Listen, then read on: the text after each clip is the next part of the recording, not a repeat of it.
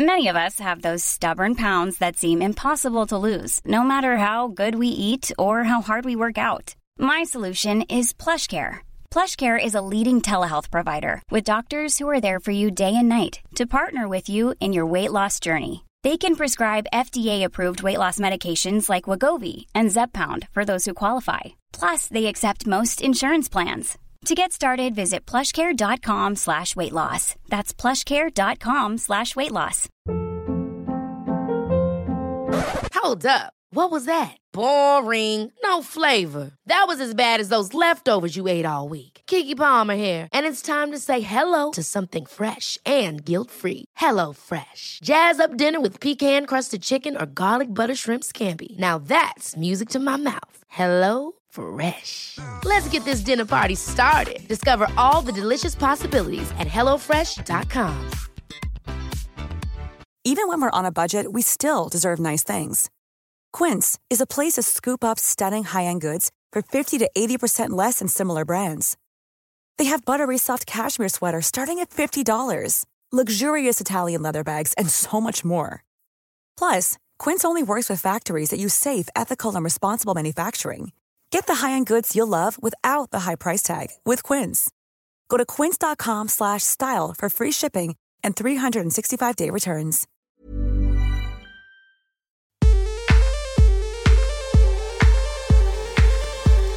Hello, I'm Sophie Ellis-Bextor and welcome to Spinning Plates, the podcast where I speak to busy working women who also happen to be mothers about how they make it work. I'm a singer and I've released 7 albums in between having my 5 sons, aged 16 months to 16 years, so I spin a few plates myself. Being a mother can be the most amazing thing, but can also be hard to find time for yourself and your own ambitions. I want to be a bit nosy and see how other people balance everything. Welcome to Spinning Plates. Hello. I'm feeling a bit secretive as I record this because I'm walking home from dropping the kids at school. And basically, I don't really want people to think I'm being a bit of a wally recording something on my own. So I'm trying to look as if I'm just having a phone call rather than talking to, I suppose, essentially, for the time being, myself. And I'm not sure I'm putting that off, really. It's, what time is it? 9:04. And it's actually not that cold today, which is good. And it's one of those mornings where the light is still really sleepy time grey, which always, to me, makes it look like the day hasn't quite woken up yet, which is a bit annoying. Wake up, day. Come on. Get a move on. I'm up. You have to be up.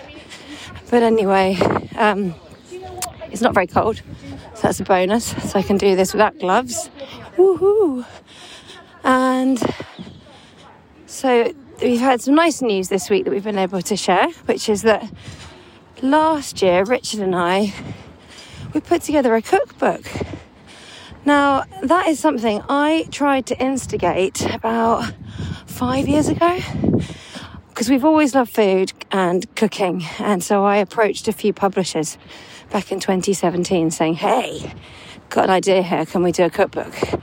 And they said, no. So serendipity being the best friend an idea can have, it took until last year and a publishing house called Octopus were approaching us.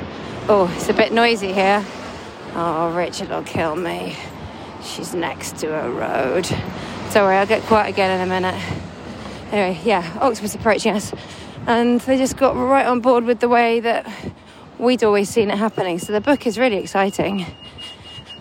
And I'm really looking forward to seeing what people think of it. We poured a lot of ourselves in there. It's not just our recipes. It's like my sister's recipes, and my brother's got a cocktail in there, and my mum's got something, and Nanny Claire, who was our nanny for 11 years, has got something. Loads of people, basically. It's the way we live and the way we eat. And it's been a lovely thing to put together. So that news has been able to be shared now, which is lovely. And what else is going on? My 3-year-old is obsessed with Wizard of Oz. So it's usually like a daily game where we're all characters in Wizard of Oz. And I've realised I have 2 recurring characters I'm assigned by Mickey. One is the Tin Man, one is the witch. So I've realised, by the way, he's always Dorothy. So I'm trying not to read too much into the fact that he gives me the characters of someone who doesn't have a heart and then someone who's evil and tries to kill him. Apart from that, it's all good. Anyway, you're thinking, what about this week's podcast, woman? Enough about your cookbook and your Yellow Brick Road. I want to hear about the podcast guests, and rightly so. So I had the pleasure of meeting and talking to Hannah Graf. And now I was really excited about meeting Hannah because, as you know, and you're probably, well aware with all the guests I've been having, I am very keen to paint a picture of sort of modern motherhood, really, and the vast spectrum. I mean, I'm not going to be able to finish the painting because it's evolving and, I can't... Everybody's got their own tale, but it was really something I felt close to my heart, that I loved the idea of having a trans mother, just because they're in the minority, and in the press there's been a horrible trans debate that's gone on. Now, I say horrible not because of the necessity of having a debate, I totally understand that, but because of the vitriol that gets sloshed around against what I see as a very vulnerable group of people. I'm not saying they're not strong, but they are more likely, if you're a trans person, you're much more likely to be the victim of crime, be assaulted, be abused, and actually maybe not make it to the end of your life as a result of that abuse. So, a vulnerable group in that regard. So Hannah was just awesome. I felt a little bit of butterflies in my tummy before she arrived, because I thought I want to make sure I ask the right questions so that Hannah can put everything out exactly as she feels comfortable. And I needn't have worried, because she's natural speaker, very brilliant at putting things across, as you're going to hear. So, as is customary at this point, I'm going to shut up. Why do you need me to tell you everything that's in the chat? Well, I suppose you don't, and I'm not trying to do that. I just want you to know that it mattered to me, and that Hannah was brilliant. And she and her husband, Jake, who is also trans, have a little girl called Millie, who is about to turn 2. And I can confirm from pictures I've seen on Instagram, she's very cute. And I think that's all you really need to know, because Hannah will tell you the rest. Was in the army, now works in finance. And yeah, we had a great conversation. So over to us, if that's not too weird a thing to say.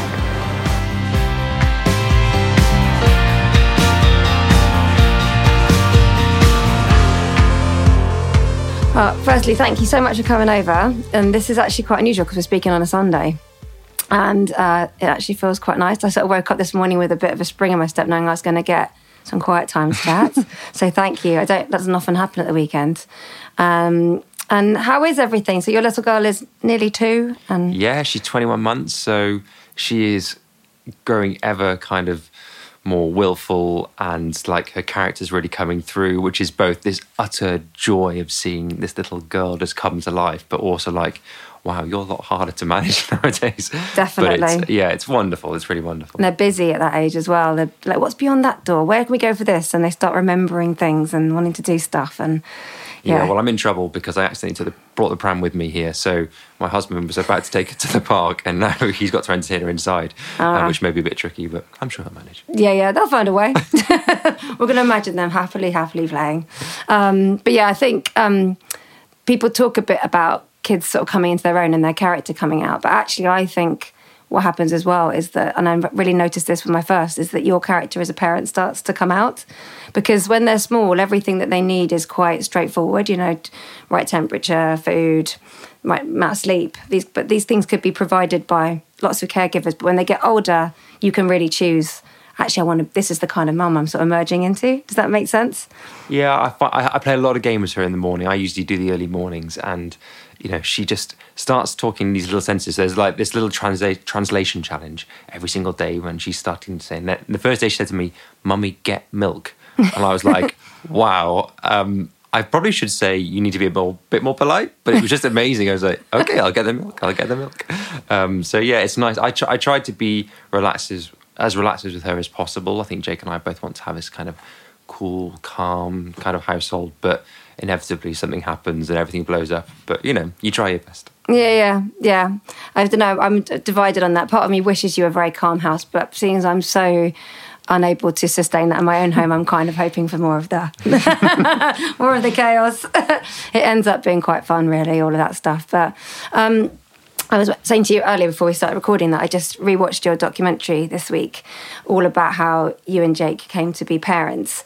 And in it, there were some times where you expressed some anxieties about your journey into motherhood. But if you could go back in time, would you think there were things that you were worrying about that ended up not being things you needed to worry about? I mean, absolutely, yes. I mean, the root of my anxiety was mainly that I'm a transgender woman, and so much is made about mothers around the hormones, the pregnancy, the bonding, the innate motherhood. And I just assumed that all through that process that I would be lacking all those things, and therefore I had a lot to worry about. So I really worried about, will I bond with my child? Will I be a natural mother? Will I be able to do all the things that other women do with their children? And, and that's what really drove me through the documentary, to want to be as much involved as possible. So when we couldn't be there at the birth because of the COVID pandemic, I felt at the time that was a really big deal, because I thought I'm missing a moment to bond with my child when they're first out into the universe, and so I thought I was really missing something.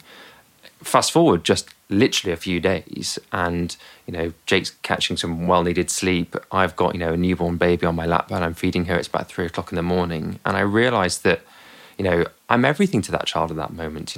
Without me, that child is, cannot survive. And I also knew that I would do anything for her, in that moment, to make sure that she was okay. And I thought, that's what being a mother is. Yeah. And, everyone's experience of motherhood is very different. And that one for me was realising that I didn't have to be, in inverted commas, born a woman to be a mother to my child. And so all of a sudden, those anxieties, those things that I built up over months and months and months, started to, fizzle away. And I realised that I could just get on with being the best mother I could be. Yeah, and so much of what you just said resonates. And also, I think, slightly maybe makes me think a little bit about why I wanted to start this podcast in the first place, because I feel like there's certain things you spoke about just then that actually really sound like how I felt as well, because I had quite a medicalised start to motherhood, in that my firstborn was born 2 months early. So before I'd even held him or actually really seen him, he was off in another room receiving medical care, and I felt really redundant, actually. I didn't really know what my role was in all of that.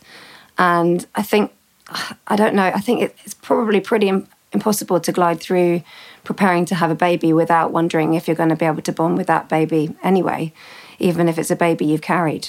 And I remember when I first found out I was pregnant, and I said to my mum, I keep seeing all these babies everywhere, but they're not very cute. And she was like, that's not a great sign.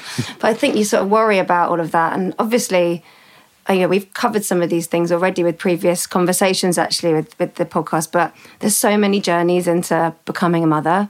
And once you slip outside of that first, the sort of typical, there's so many ways. You could be adoption or surrogacy and donors. There's lots of different ways to start that whole process off.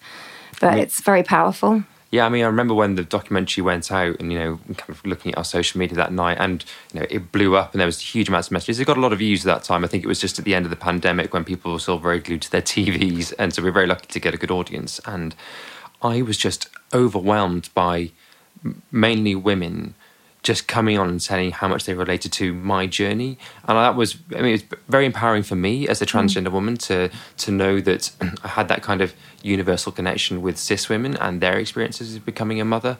But also it reminded me that there is, so much more to talk about, and why this podcast is so brilliant, because, there are so many women who struggle to, either bond with their children or worry about not being able to give mother because they can't carry, or they can't breastfeed, or they can't do something other than the societal norm that people kind of like hold up as the perfect motherhood.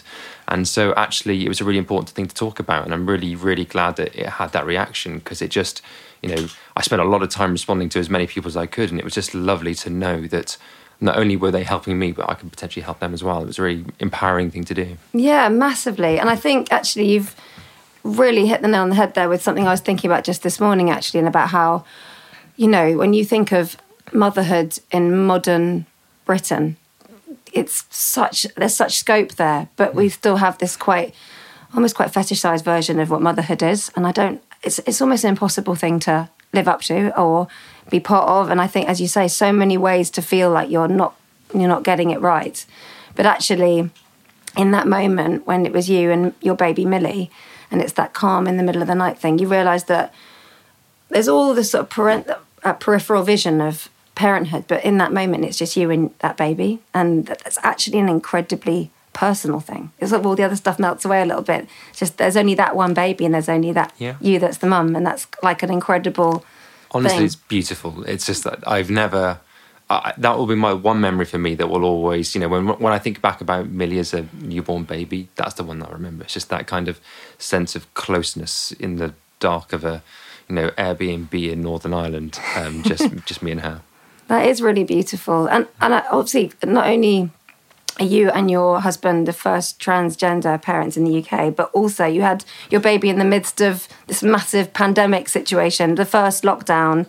So you had to kind of get across to Belfast, is it? Yeah. I mean, we'll just go back slightly because we are, when people say we're the first transgender parents in the UK, I don't think that's fair to say at all. I think there are lots of transgender people who are parents. I think we're the first transgender parents to have gone through a surrogacy process, you know, where both of us are transgender and a surrogate. So okay.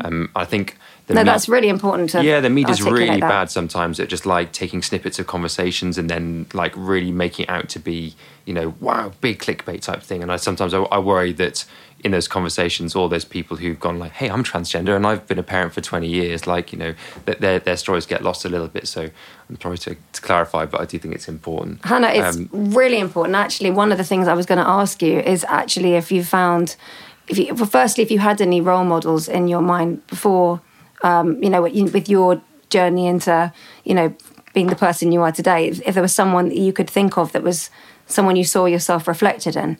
I mean, I found it very hard to find those role models when I was growing up. You know, when I was growing up, so I grew up in the kind of, you know, 90s, and there was hardly any transgender representation anywhere at all. And whatever it was really negative. So the most common one I can think of, the one that most people would have seen in the UK, is Ace Ventura: Pet Detective, you know, family film that, you know, people took their kids to in the cinema and everyone laughs and jokes. In that, the antagonist is a transgender woman, and Jim Carrey, who's the lead, you know, kisses her and then finds out that she's transgender. And when he finds out that she's transgender, you know, he throws up, he burns his clothes, he goes for a shower to clean himself.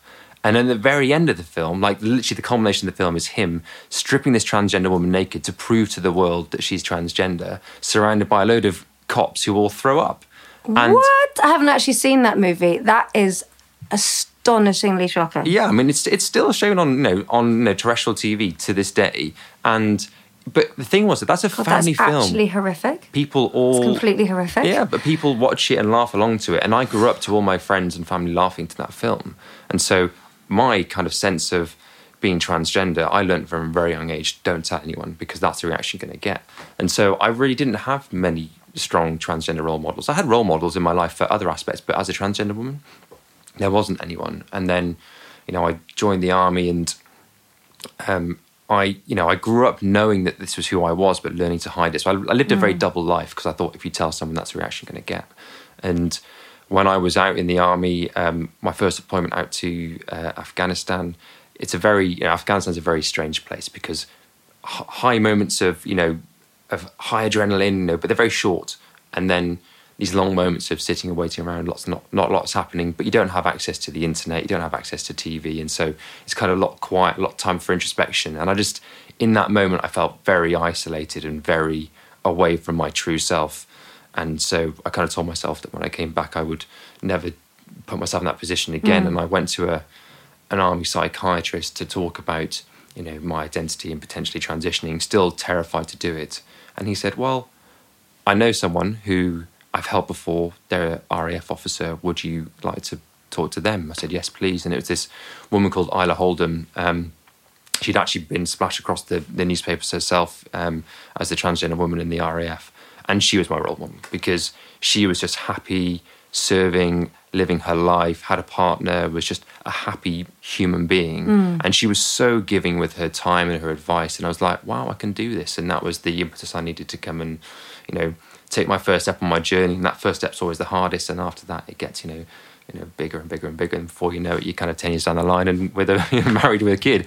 But she was my role model, that's for sure. So a bit of a long-winded answer, but that was who I found. No, but I am always fascinated when people have had their own personal challenges, whatever it may be. I'm always fascinated if they've ever felt that they have seen people out there that help them, because I think that's what's so powerful about what you've been doing is you have, because of that experience you had, you've made it part of what you do to make sure that you're visible and you're vocal and so articulate, Hannah. Honestly, you're absolutely brilliant. And some of the things that you've said are very, very simple things. But I think that in a time where, from the outside looking in, it's been a really tricky time for trans community. And I don't know quite what's prompted it. It feels like the last couple of years, everything's got really heightened.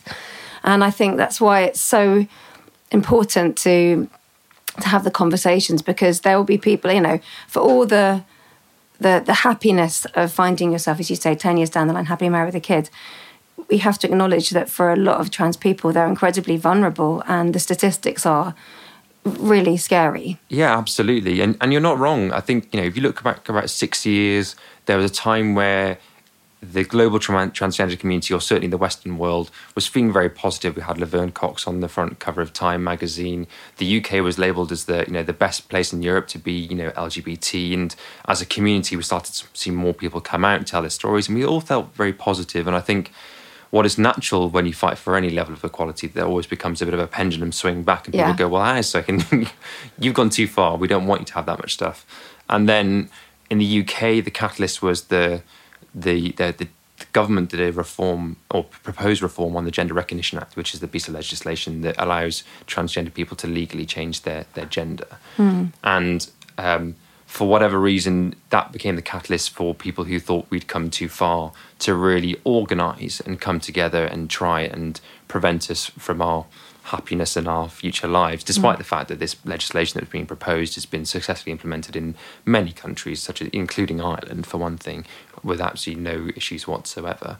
And what really started at that point was a campaign of misinformation. And I think that's the thing that, as transgender people in this community, we really struggle with, because, there are some very, very simple answers to the, inverted commas, issues that are being put out there. This whole idea that we are divided with the, with the feminist movement, I can't think it'd be more further from the truth. And actually, I think that's a very simple answers. But the problem is that we, as a small community with very little platform to talk about it, have to go up against, huge people with massive followings, and against, the entire of the press, and we're not just talking kind of, your traditional right-wing press, even the left-wing press, quite often will spread very, very damaging, BBC included, very damaging stories about the transgender community, very irresponsibly, I believe, and, with very, very little balance, very, very little understanding of the, the impact of what they're saying. And, that's our challenge. That's the challenge of the transgender community today, is how do we get across to all those people in the middle? You've got the people on the left who think one thing, the people on the right, but all those other people who are just observing this conversation, how do we communicate to those people that we are just human beings? Absolutely. We want to be happy, we want to live, and we want to be part of society the same as anybody else. We don't want to take anyone's rights. We don't want to impact on anyone's happiness. We just want to be us. Yeah, I know. I find it all, it makes me feel really emotional. And I don't know if it's because, you can't help I empathise so much. We're talking about a community that's around sort of 1% of the population, but the only time the statistics flip so dramatically is when you go to, the susceptibility to crime, suicide, where it all gets really, really big and scary.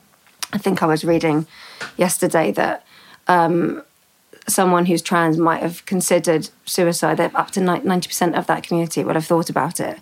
That's huge, and a lot of these people as well, there's some really young people now all starting that, because the conversation's so much more visible. And, I think as soon as kids reach their double figures, they're being asked lots of questions about how do you see yourself? And so much that's really positive in terms of getting gender conversation out there, I think that's always a good thing. But, the vulnerability is there too.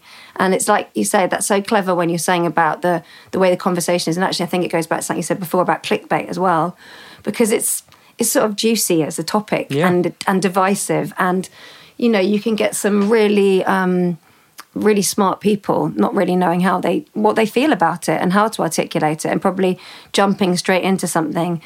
And I think I get frustrated by that when things are intellectualized and you can talk about things in a really clever, eloquent way, but then for a lot of those people, they can walk away from that conversation and live their life, live their happy life, go home and do the other things.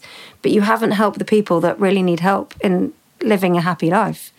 Yeah, I mean, I think some people are, generally do it out of misunderstanding. I think, I choose to believe that the world is a more positive place than it is negative, and that people are generally good and want to be nice to people.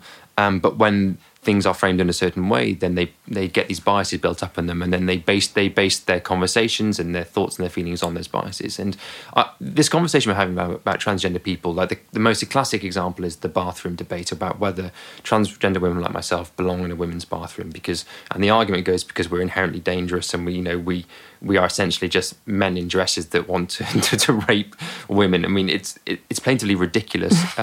And by the way, transgender women have been using the women's bathroom, for as long as anyone listening to this has been alive, and it's all been okay. But this is exactly the same debate that was used against gay men, in the 80s under Section 8 of Margaret Thatcher. This is the same thing of gay men. They want to come in and they want to hurt, again, inverted commas, normal men. And it's the same argument that's been used against black people, in the civil rights movement again, of race equality, and saying that we don't want black men in the same lose as the white men. It's never been about bathrooms. It's about power and it's about control. And when people realise that actually, again, transgender women, we just want to pee like anyone else. Yeah, no, absolutely right. And it builds on fear, and people have all sorts of reasons to have, as you say, that they're biased, that might be ignited by things that make them feel that they might be more at risk. So a lot of it is incredibly divisive, and I think that's one of the reasons I was so keen to have a conversation about it, because I think I totally agree with you, by the way, that most people are good, and I'm up there with that too. But I think it's just about making sure that these conversations are kept open, because cancel culture that can happen, I don't think is a good idea either. I really feel very passionately about everybody listening to everybody, and from there you can actually start to build those bridges.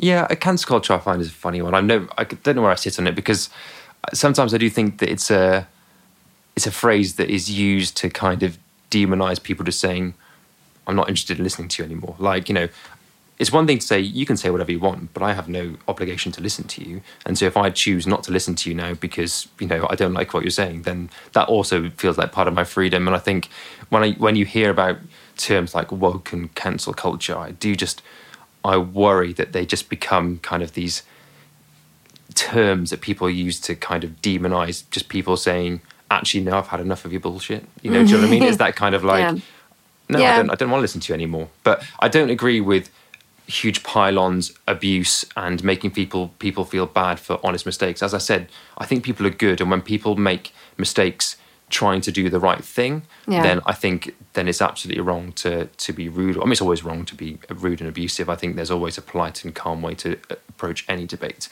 But to say, I'm no longer going to engage with your art because I find what you represent as an artist isn't in line with my personal kind of feelings and how I want to approach the world. I don't think that's cancel culture. That's me just making a decision not to engage with you anymore, I think. Yeah, no, that's true. I suppose I think of it, when I say it, I'm thinking of the sort of media thing of sort of going, and in the red corner and in the blue corner. And that totally. Sort of, when people put forward, a nuanced expression of how they feel, and then it's kind of made into everything's immediately weaponized just to be divisive about making sure that there's conflict. Yeah. It's that messy middle, like it's the bit in the middle where all the fun conversations should be had. Like that's why I really don't engage on Twitter anymore, because it is Twitter, just that red and blue corner. Yeah. But say in the middle, there's a load of people who just don't have the information or want to understand or want to learn, and they're the people that I want to be able to try and talk to and approach. And it's really hard to do that with the current setup of both the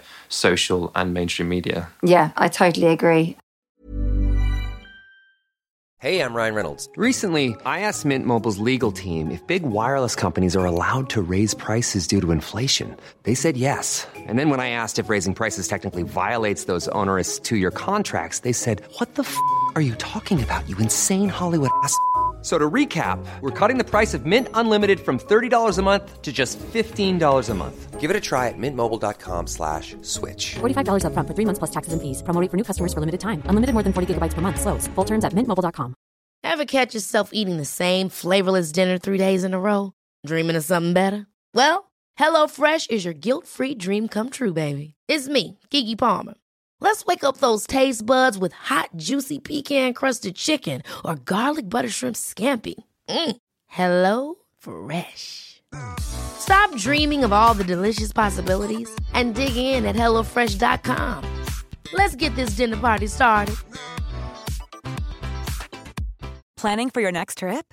Elevate your travel style with Quince. Quince has all the jet-setting essentials you'll want for your next getaway, like European linen, premium luggage options, buttery soft Italian leather bags, and so much more. And is all priced at 50 to 80% less than similar brands. Plus, Quince only works with factories that use safe and ethical manufacturing practices. Pack your bags with high-quality essentials you'll be wearing for vacations to come with Quince. Go to quince.com/pack for free shipping and 365-day returns. I mean, just to sort of also, I do understand that being a trans woman is not your job, by the way. I do get that. I do know that. It is a little bit, but that's okay. Well, I was thinking, but you kind of brought it into your life in that way because of the charities that you work with. And yeah, because alongside, I mean, even in the army, you were the trans representative, is that right? Yeah, that's right, yeah. So I guess there is, I can sort of stand on that bit of it for talking about work and this. I think it's definitely, it's part of my job, just like it's part of my life. So being a trans woman or being transgender is part of me. It has informed my childhood, it's informed my adult life. You know, it is a huge part of who I am because it, you know, it has determined my experiences as I've grown up. But it isn't who I am. Like I am so much more than that. Like I say, I am a mother. I am an army veteran. I'm a wife. These are all things which are also part of me. So, and as you said, because I've been very fortunate to have a platform and a platform that so many trans people don't have, I do feel a sense of responsibility and obligation to try and use that to help inform people who want to understand a little bit more about the real, true transgender experience, not what you read in the headlines. So I don't mind doing it because I feel like I'm very lucky to have such a positive experience and have a positive life that I can talk about. But it's just not who I am in my entirety. No, of course not. I do understand that. And I think, actually, you mentioned the army. So you only left the army in 2019, is that right? Yeah, 2019. And what's it like when you leave something like that? Because that must be such a huge part of how your life is all the time. Yeah, it's difficult because, you know, the culture in the army is almost indescribable to no one who's ever been in the armed forces. I don't think there's a sense of camaraderie and banter and kind of hard-working, get-it-done attitude that you tend not to find, you know, in civilian life, maybe outside of certain sort of sports teams, but generally speaking, I find it very hard to replicate. But, you know, the army is still only a job, and something I think that we all need to know in our work lives is that you work to live, not live to work. And I learned so much from the army. The transferable skills that I got from the army have helped me out in my personal professional life since then. But what kind of thing? Can you tell me a bit more about that? It sounds interesting. Well, I think there's a real level of sort of teamwork that you have to be in the armed forces. Like, it's one thing to be in an office space and need to work as a team, but it's another thing to be, lying in a puddle when you haven't slept for 48 hours and you've got a 10-mile run ahead of you carrying your mate or something like that. That's a real different level of teamwork that just you find an inner strength to get on because of the other people around you that really need you. And that's part of the training you do in the army that I don't think it's hard to generate that again outside of that. So the teamwork is definitely one. I think the ability to speak and speak to people of seniority, that's something that is very natural in the army. Like you as a private soldier, you can be expected at some point for a general to turn up and ask you about how your day is going and tell him what you think about something. And it is, you get used to dealing with those kind of very senior people, which again, when you come out of that and go to a civilian job, all of a sudden, like you see people struggling to talk to people who are sort of 2 layers above them, and you think, they're just human beings. They use the loo the same as anyone else. So you just need to. There are things like that, but it's very, very hard to describe. But it's certainly, I think I'd love for the wider public to know how many skills the army and armed forces people have when they leave that they find really hard to articulate on a CV, because when people get given an opportunity and a chance after they've left the armed forces, often they are really, really successful because of all their skills that they learn. Yeah, I mean, is it something? Do you miss all that then? If it's I miss the people. The people are just so. My best friends are all the ones who are still in the army. Do people tend to stay for the duration? Does it tend to be something you do? I mean, speaking as an army officer, that's probably different from people who maybe join as an enlisted soldier, as a private, for example. But there tends to be a bit of a kind of a 5 to 10 year period where you come in, people have achieved what they want to achieve, and then they leave, or they stay on for like the rest of their careers. There tends to be that kind of like either or. Almost. Yeah, but again, it's only a job, and sometimes your life changes. Like when I joined the army, I thought I was joining for an entire career. I thought I'd be there till for a 22-year career. But then I met Jake out of the blue, and he was based in London. Jobs in the army, London aren't that easy to come by. We wanted to start a family, and so I thought, actually, my priorities have shifted, and no longer do I want to have that life where I'm happy to travel the world. I mean, one thing that used to really attract me to the army was the moving jobs every 2 years, different location, new people, different challenges. And I'm like, actually, if I want to start a family, I might want to be a bit more stable. And there are plenty of families in the army that are quite happy to move around, but that wasn't us. And so priorities shifted, and I thought, okay, time for the next chapter. Yeah. I'm thinking when you said about I know you were meaning it literally and saying about lying in a puddle with the big run ahead, but all I could think of is about similar to how I feel when I'm doing school runs some mornings. It's like, I have that metaphor in my head now. I picture myself like hauling these backpacks, like, come on, guys. A child on each shoulder. Exactly, yeah. I always have this recurring feeling, actually, when I'm feeling really spread thin, there's a recurring thing like, what am I going? I always picture myself just sort of suddenly like just collapsing like spread eagle in the middle of the park opposite. There's like this recurring thing, like, bleh, I'm done. I think you've been well prepped for motherhood. You should have another 4. I mean, by the way, being a mother is much harder than being on exercise in the army, definitely. Well, yeah, you talked about you're still talking to someone who's in a position of seniority with your small person, though, aren't you? They can really give orders like no others. It's astonishing. Well, did you have an idea of what kind of mother you wanted to be then when you started thinking about being a mum? I mean, I think I just fell back on the way that I was brought up by my mum and dad, and what amazing parents they were. As soon as I said that sentence, I felt the emotion rise in me. Yeah, me too. But I have wonderful parents who've stuck with me through all the ups and the downs, and some really challenging moments for all of us. And my mum was a primary school teacher. My dad was a project manager, but they were both very, very present. You hear about some slightly older parents who maybe it was more the mother that was present for certain times. I didn't feel that at all. My family, my mum and dad were equally present throughout my childhood. When you say present, do you mean they were around or literally they were really good at really sort of checking in with you? And I mean, both. I mean, they were, my dad actually travelled a lot for work when I was very young, would spend a few days away. I used to find that difficult. But what I meant really was more that emotionally present, which is I always felt they were engaged in my childhood. So whatever I was doing, it was the days were planned around me and my brother. Wow, and that's lovely. If I decided that I liked rugby, there'd be a rugby ball bought, and we'd be kicking around in the park. That the very next weekend, my dad or my mum would constantly teach me how to make cakes or play Lego, whatever it was I was wanting to do. Yeah, they were really there for me, and that's what I really carried forward in how I want to be with Millie, which is just be there and let her be her own self. I just want to, I just want to see the true Millie flourish, and whichever direction that goes in, I just want to be there. So if she decides that she wants to be a world-class gymnast, I'll be there at gymnastics every weekend. Or if she wants to swim, and I'll get up at 4 o'clock in the morning and take her to the swimming lessons before school.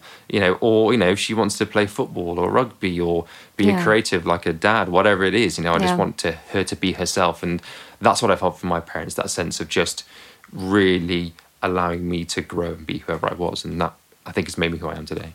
I think in a way you sort of summed up what I think is the best quality to have as a parent, actually. I think being present like that is sort of everything, actually, because, there's so many life skills, but if someone is really allowing you just to explore who you are, that's what you're doing. You're growing a person and letting them really sort of push and pull on all the sides of themselves and work it all out. So do you think when you did start to be more open about the challenges you're having and how you're feeling about yourself, did your mum and dad, did they just make complete sense to them? No, actually, quite the opposite, because of those really early moments of my life where I learnt that being transgender was a negative thing, I hid it, and I hid it so well, even to myself to a certain degree. I did a really stereotypically masculine thing, and I went and joined the army, and I'm very sporty. I love rugby, and I go to the Millennium Stadium and cheer on Wales like, it's going out of fashion. These are very, stereotypically masculine things, and so I don't think people really realised that I'd buried so much of my femininity inside, and also that because we all think of, these are boys' activities and girls' activities, that they didn't realise that some of the things that I loved could be inherently feminine as well. Being sporty isn't necessarily a masculine trait. But no, when I told them I was transgender, it was a complete and utter shock. And, they went through a sort of grieving process where they, I think in their mind, they grieved the son that they lost, even though, I was still exactly the same person. Same person, yeah. But they had to go through that process to realise that, and realise that, they hadn't lost anyone at all. I was just in choosing to engage in the world in a different way and present in a different way. But it was tough. It was really tough for them. There was a lot of tears, and there was a lot of awkward, family, meetings, and having to kind of them get used to seeing me in a way that they probably didn't want for me, because it was outside of their expectations of what they wanted their child to be. But through the entire process, even though it was very difficult and very challenging, I never ever once felt like I wasn't loved or supported. They constantly were on that journey with me from start to finish, and they engaged with that journey from start to finish as much as it caused them pain.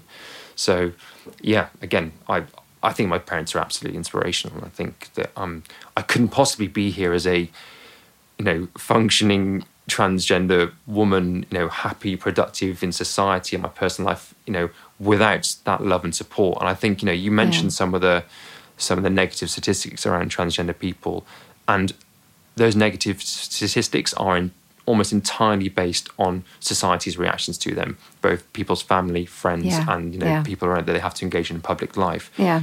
As you say, I work with charities that support transgender people, and I've seen the good and the bad.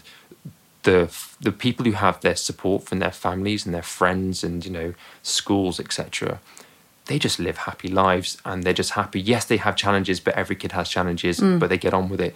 The ones that have a parent or parents, a family member or a school that aren't supportive and introduce that negativity in their lives, they're the ones that really struggle, and they're the ones that feed into those negative statistics. Yeah. And I just wish all people in society would just realise that if you could just be open-minded and let people be who they naturally are, we'd all be much, much happier. Yeah, across the board, definitely. And I think, as you say, if families and friends are just open to having those conversations and being on that journey with someone, you all end up in the right spot, because that the person you care about in the centre of it all is able to be. I think the thing I'd struggle with the most is just the idea that my child had been not liking aspects of themselves. I think that would be the only thing I'd really feel like sad for, because that's a lonely feeling. And actually, I do know that you can be in the happiest of families and feel very lonely within that. So I think, I think that's the only thing that I'd feel sad for, and be really relieved that we were able to then move into the new chapter. But it's all powerful. I mean, it's interesting because I remember there was a comment, I can't remember if you put it on your Instagram or if it was in a documentary where you said, you know, I am a woman, I've always been a woman, I just happen to have been born a man. And I think that's the simplicity of that really gets across a lot of what's at the core of that journey, really. And all the stuff you're talking about masculine and feminine choices, I don't even think that that's hugely relevant if it's just about being who you're supposed to be. Yeah, do you know what I mean? Yeah, absolutely. I mean, when I transitioned, I went through an initial stage of almost like going to hyper femininity because I thought, you know, if I've transitioned, I've now got to be the woman that society says that a woman should be. And I just fell into exactly the same trap that I'd fallen into for the first 20 years of my life, but just for a woman instead of a man. And it was a while after that where I thought, oh, hang on a second, like, I'm never going to be the sort of person that's going to have huge, long, painted nails, walk around in huge high heels, you know, and go for, you know, like little tea brunches. It's just not who I am. I mean, for the people who enjoy it, great, knock yourself out, have a great time. But I'm very happy sitting in the stands of Millennium Stadium cheering on Wales at rugby. It makes me very happy. And I thought, that is neither male nor feminine, that is me. And I am a woman, that's who I am. And so for me, that's feminine. It'll be someone else that'll be masculine. And, you know, for someone going to a tea party, that'll be masculine too. It's just, we get so hooked up on the society. So hooked up. Like assigning labels to stuff. Again, it's just about individuality and just being who you are and trying to be happy. Yeah, and I think every woman, cis woman or otherwise, everybody goes on that journey. That is exactly it. Because the idea that things are one thing or the other actually is exhausting and actually completely ridiculous if you think about it. It's completely absurd. The only difference is that as transgender women, we tend to do it in like our later in life, when most people are doing it as teenagers, which is why we always felt like our friends around us like looking at us going, gosh, I was like that when I was like 17 and you're like 25. And I guess also you're kind of like analysing those things in a different way because it's more of a visible transition you had to make in terms of realising, you know, yourself. But really, I think you really get hooked up on the physical stuff when you transition, and so does everyone else around you, so it's really hard not to. People always talk about transitions around physical training. It's like, oh, I can't believe you look like this. Oh, I could never have told that you were a man. All these types of things that are based around your looks and your physicality, when actually transition is much more about what's inside, how you feel, how you talk, how you engage with the world, and how the world engages with you. Which is why, again, like I say, you have that real moment when you first transition, your body's changing, like, oh, it's all about the body, I'm looking great, I'm looking like this, I'm obsessed with my pictures. And then you think, actually, a couple of years down the line, you go, okay, right, I get it now. It's not about how I look. You know, if I don't wear makeup today, it's not a big issue. Actually, people see me as a woman. My parents call me Hannah, not my old name. That's the thing that makes a difference, not whether or not, you know, your eyebrows are plucked that morning. Oh, yeah, definitely. And how you feel on yourself, like you know, putting one foot in front of the other when you go out and like just feeling like free, really, to be yourself, however that comes. I think, you know, for kids, there's so much. I said to Sonny, this is my 17-year-old, only the other day, I really wish a lot of these conversations had been around when I was growing up. I think it would have been really great to be able to just explore what gender meant to me, actually. It wasn't a conversation at all, I remember from... So I'm a bit older than you, so I'm 42, but yeah, growing up in the 90s, and that was when I was a teenager, I just don't remember it being a conversation that was being had. And I think it would have been really, really brilliant to be able to have those conversations.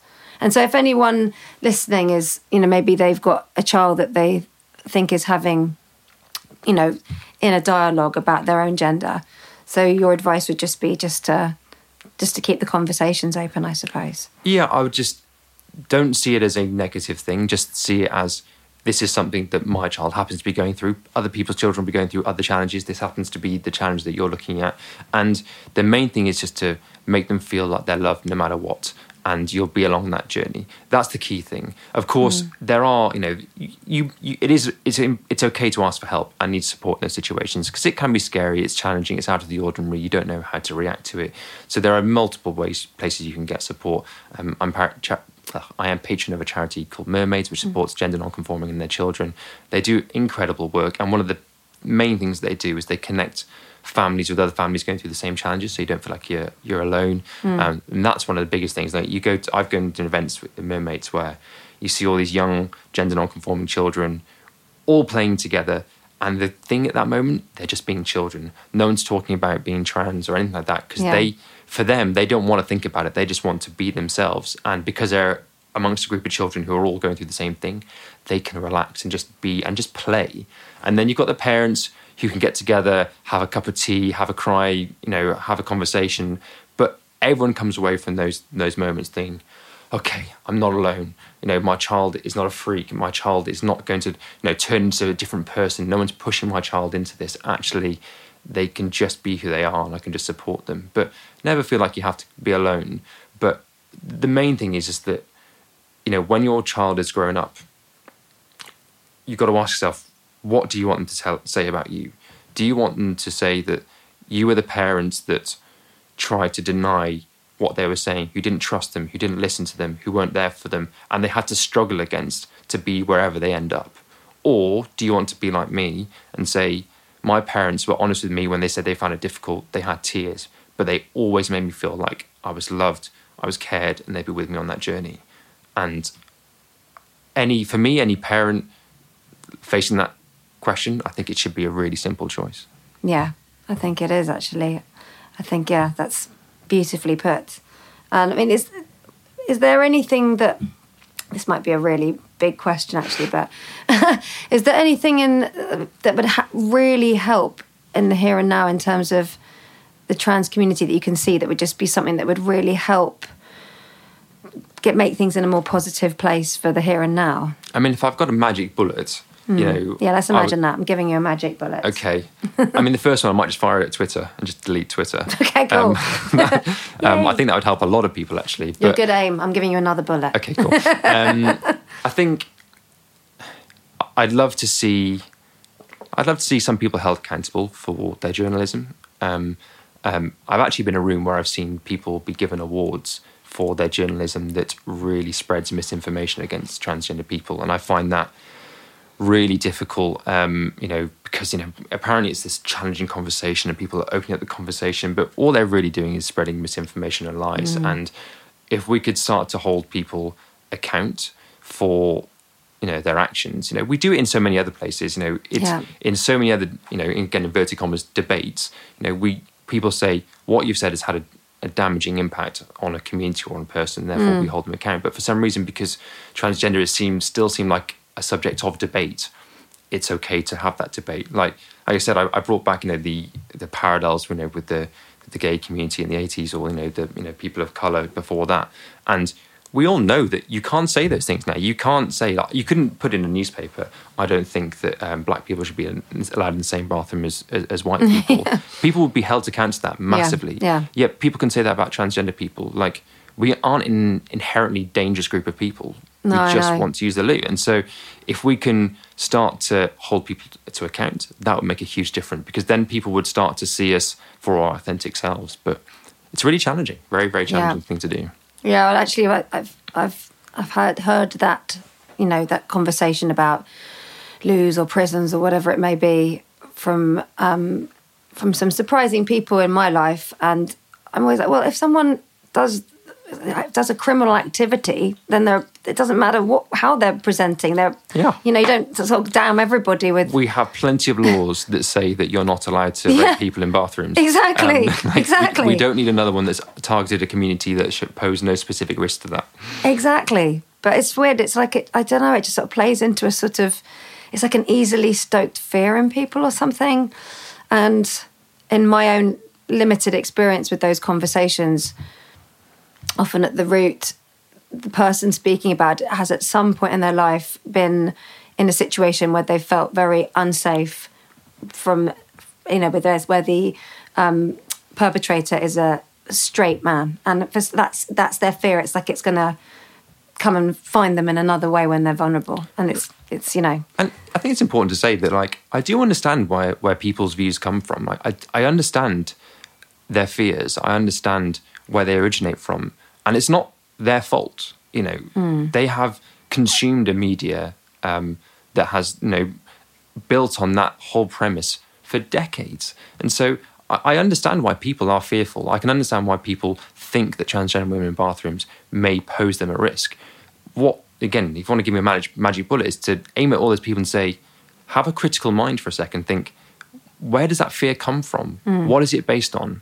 Because if you look at the institutions that we use to guide our social activity, things like the World Health Organization, the NHS, the legal framework, all of those things say that we pose no risk and that transgender people are real people, they're real conditions, we're not psychologically ill, they are just who we are innately born as. And all we need is some support medically and socially to have the most fulfilling and happy lives.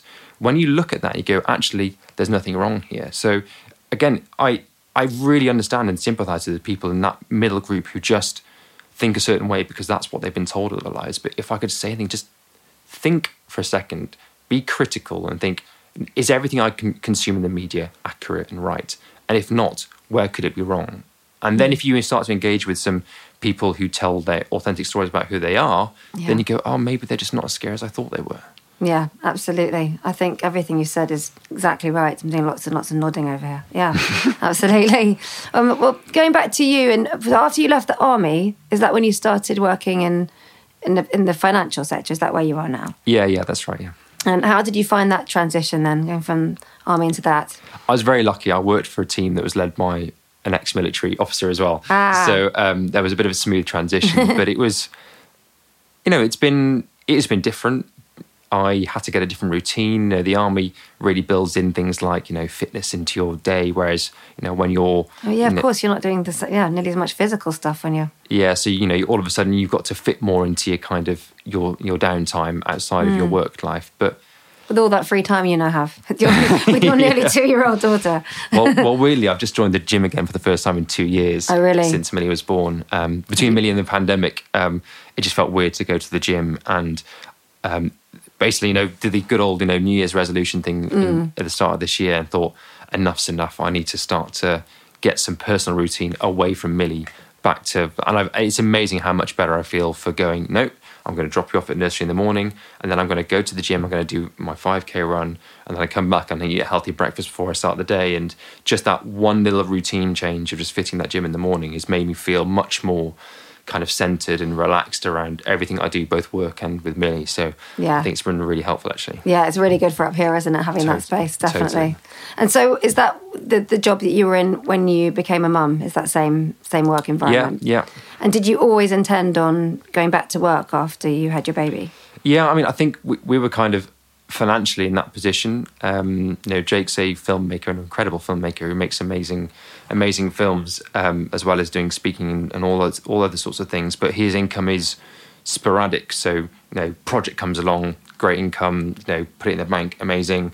But then, he'll be in downtime as he's developing his next project, and then there won't be income over those months. And so I was the one that had the kind of more steady day-to-day job with a salary. And so I kind of, it was something that, with our lives, I just needed to go back to work. So I took the maximum amount of maternity leave that I could, that was full paid. And as soon as that happened, the mortgage needed paying. And so I went back to work and we had to find that balance between paying for childcare and, also making sure that when Millie's not in nursery, that Jake isn't doing so much childcare that his career is stopping. So it's been a real balancing act, which shifts because, to begin with, newborns are fairly easy. They sleep a lot, big naps, so you can get a lot done. And then all of a sudden you get to the point thinking, why isn't she sleeping at night? Oh, crap, her nap is too long. Yeah. And then all of a sudden another hour of your day's gone. And you're like, And so it's kind of a constant tweaking of kind of parameters that Jake and I do to make sure that, we have the steady income. He can put all the energy he needs into his career, but we can also, look after Millie and be present as much as possible. So it's a fine balancing act that's always changing. Yeah, absolutely. And it's such that thing when the nap goes, you feel that one. Yeah. Those days are gone just about for me now. And actually now it's got that point where if he does have a nap during the day, my youngest, then it's like, no, he won't go to sleep on time. And it's just that just sort of shifting sands, basically. And am I right in thinking you're thinking about going for another as well? We'd like to, yeah. Yeah, maybe. Both Jake and I are one of two, and we think I think the idea of having a sibling is lovely. I don't like the idea of Millie not having a sibling, if I'm honest. I think it's just both, as a young kid, but also when you're an adult, I think it's so nice to have that kind of family connection of your own kind of generation. And Millie's got lots of cousins, but I don't think it's quite the same. So, nice though, having cousins. Lovely. We've got some cousins that are really close as well.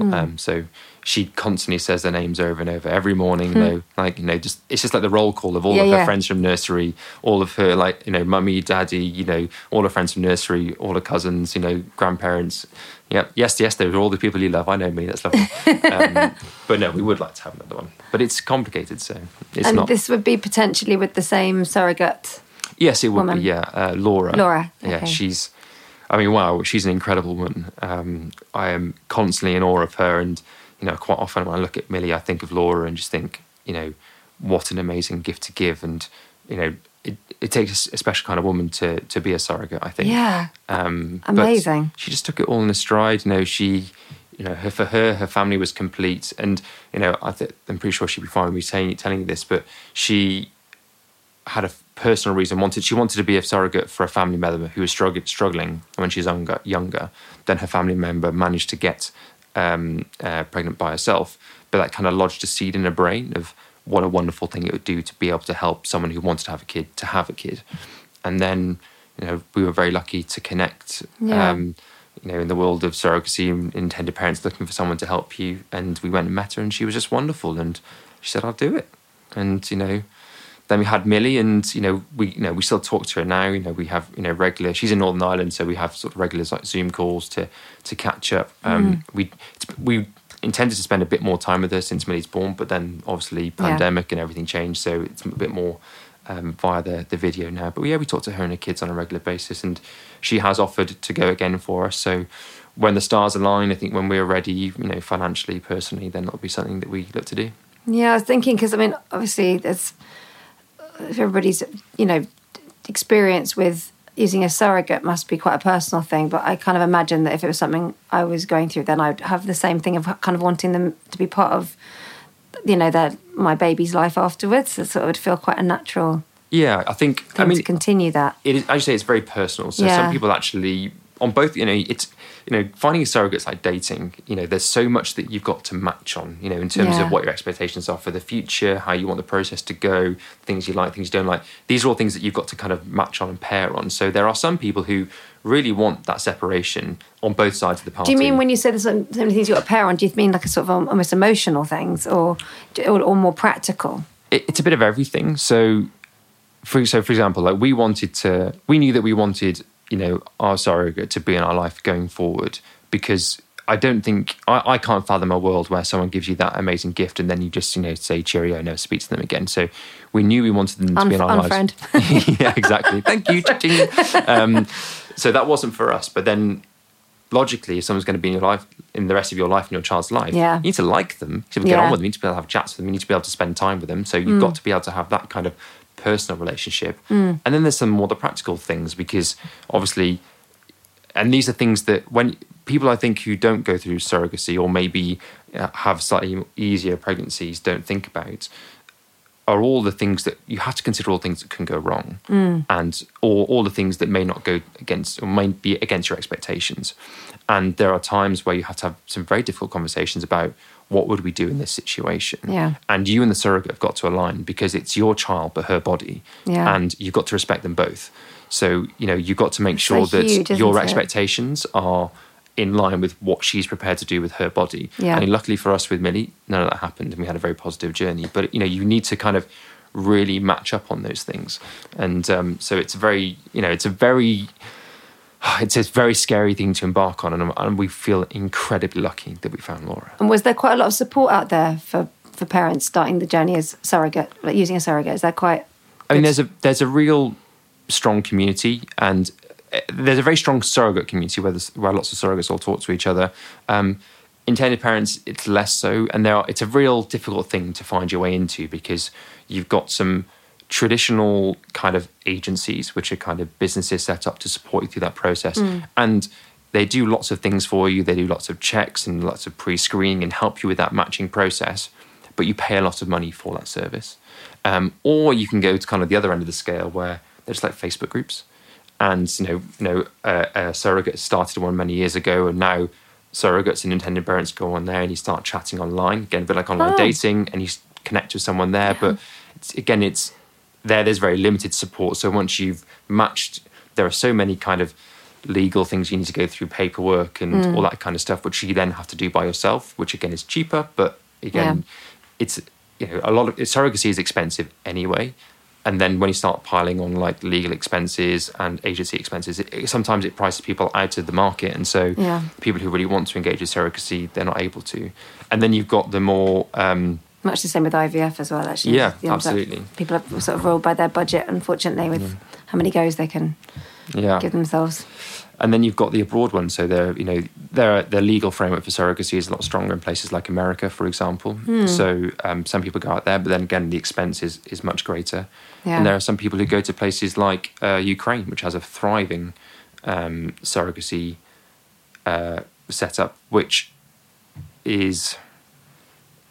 It's an interesting setup because there are some questions of the ethics of it there. And, you know, surrogacy is a very fine line ethically. When it's done right, I think it's a beautiful thing between two very consenting and understanding, you know, groups of people who come to do something amazing together and both leave very, very happily. But under the wrong circumstances with the wrong people, then I think it can cross over that ethical line very quickly. Yeah. And so, but then but it's a much cheaper option. So people are faced with some very difficult moral dilemmas. And as you said, some people have a very strong drive to have a child through surrogacy who don't have the finances to do it a certain way. So it's a very complicated world. But when it's done right, it is a beautiful, beautiful thing.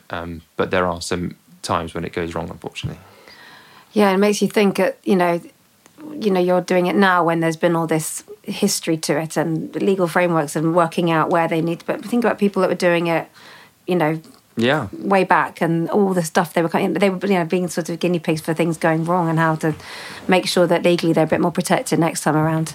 It is fascinating. I was thinking as well, because we were talking before we started recording about the documentary you made about that whole process of becoming parents, but it must have been quite unique for you that through that documentary you could actually see, because obviously when you get handed your baby, all you and Jake are doing are looking at your baby, but because of the documentary you could see more Laura's, you know, how she was responding, and that's something you wouldn't normally have seen in that way. It was interesting, and we actually watched the documentary a couple of weeks ago because, you know, we're lying in bed and it was a nice thing to look at, and I'm so glad we've got that to show Millie in the future.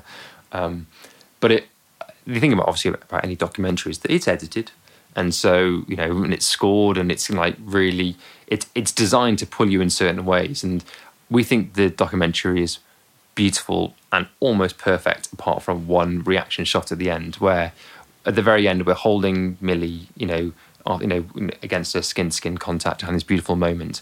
And at this point, Laura has, you know, she had a C-section, she was back in recovery at this point, but the editor chose to put in another shot of Laura looking at us, you know, looking kind of sad and crying, which was actually just as she handed this baby over to us. Yeah. And it makes it look like, you know, she's feeling sad. And I think the documentary makers wanted it to make it look like, oh, there was some doubt in her mind about giving up this child. That's interesting. You know what? Which has never crossed her mind. I didn't actually think she did look sad. I thought she looked really peaceful. Honestly, I thought she looked really calm. That's interesting, but I suppose that's, and of course, Telly, like, you know, they've got their own like scope to it. But honestly, I as a, you know, impartial viewer, I didn't actually think that. Oh, good. I'm glad that you didn't see that. Maybe it's just me as a very critical eye. Yeah. Did she look that sad there? She didn't look sad there. Yeah, we're just so conscious of. Yeah, I suppose. Yeah. Because we're doing something in the public eye, we know that we are opening ourselves up for people to give us their opinions, and we just want to make sure that people know that, you know, we really respect Laura, and this was a journey that we went on together, and we've all come out of it as very happy parties. And I hate the idea of anyone suggesting that we've been somehow taken advantage of Laura when Laura's means a lot to us. I don't think that really, from my point of view anyway, that's not definitely, I think it's very clear that that's not the case actually. I think from my point of view, I only got the beauty of it actually. I really did. That's good. No, I think it's so powerful. The idea of that. And, you know, the thing is, there's nothing more pure than a wanted love baby being with the people that love them. You know, it's just like, it's completely gorgeous. Well, that's it. I mean, people said to me that, you know, what are you going to tell Millie when she's older? And I was like, I'm going to tell her the truth. Like, we went through hell and high water, huge amounts of money, huge amounts of stress and anxiety to bring her into the world because we wanted her that much. You know, that's the story of surrogacy for me. People who are desperate to be parents, going above and beyond, prioritising that process above many other things, including, you know, buying houses and all that kind of stuff that other people are doing. Like, we put all our energy into having Millie. And for me, that's just a sign of how much we want her, how much we love her, and how important she is to us. And that's what I'll tell her. Yeah, she's going to know that. I think the future's bright. And there's also another bit in the documentary that did make me laugh. When you were going to meet Laura for the first time and Jake said, I don't think we should drink at the lunch because we want to look, you know, like parent people. And you were like, how many parents do you know that don't drink? It made me laugh at that bit.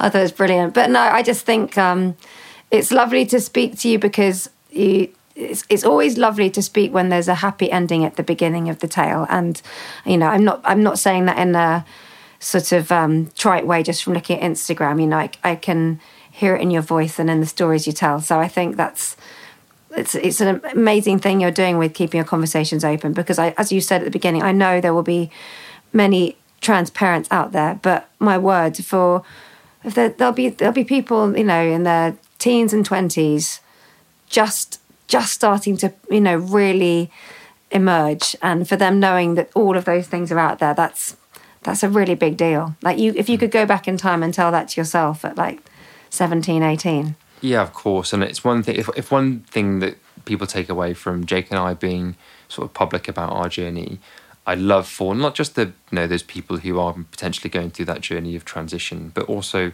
the family and their friends. Just know that being trans doesn't mean you can't have all the things that you expected from, you know, life. Because, you know, parents want to have grandkids. And when people come out as trans, they think, oh, that's it, they're going to be alone or they can't have kids. It's rubbish. You know, I want people to know that just because you're transgender doesn't mean that you can't have life, you can't have love, you can't have happiness, you can't have a family, you can't have everything you otherwise dreamed of. I think we can just turn the table slightly and stop thinking about it as such a negative thing and just thinking it's just a thing that happens. Just like people have challenges all the time, it just happens to be ours, and we'll overcome it and be happy the same as everyone else.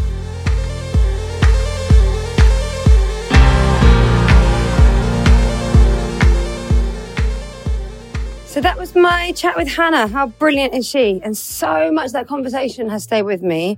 And my quote, every week with the podcast guests, I put a little quote up, an audio clip of a sort of special quote from our chat. And the one that Hannah said this week, I think, is one of my favourites out of all my guests because it can pertain to so many things. So it was the bit where she said, you know, if your child comes to you with something, you have to think, do I want to be the reason that they couldn't be who they wanted to be? Or do I want to be the person who's in their corner, loving them and supporting them?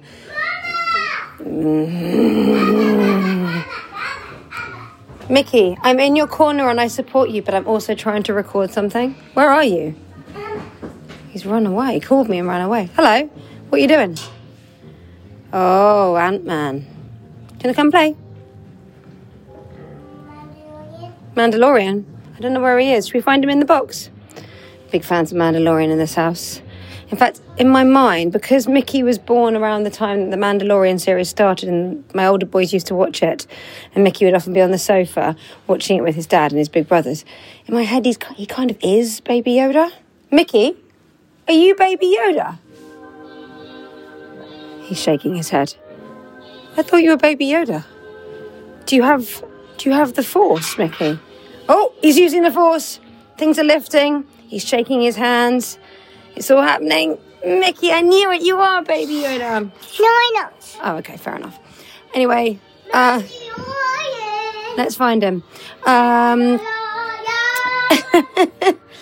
There we are. I want to be in their corner. That's all I have to say on that subject. And I love that message that Hannah sent out. I am Tin Man. Yes? I am Tin Man and you are Dorothy. I get to be Dorothy? Toto's there. Oh, hi there, Toto. I think you can tell, guys, that my attention is elsewhere. I've got to go and wheel a Tin Man. You're being too animated. Oh, wow. Okay, sorry. If you've got, like, bud earphones in. I'm sorry if that hurt your ears. I'm going to go away now. I will see you next week. I have had not much sleep. Yesterday I was up for 23 hours. I had a gig this morning at... Let's find the scarecrow. Okay. Who cares about me and my gig last night in Butlins, Bognor Regis, performing at 1 a.m, going to bed at 4:30. We had with boss. We have to see the wizard. The one that was the boss. See that? I'm off to see the wizard. See you next week. Lots of love. Take care of yourselves. We have to see the wizard. Bye. The one was the boss. Here he is, the wizard, the wizard, the wizard.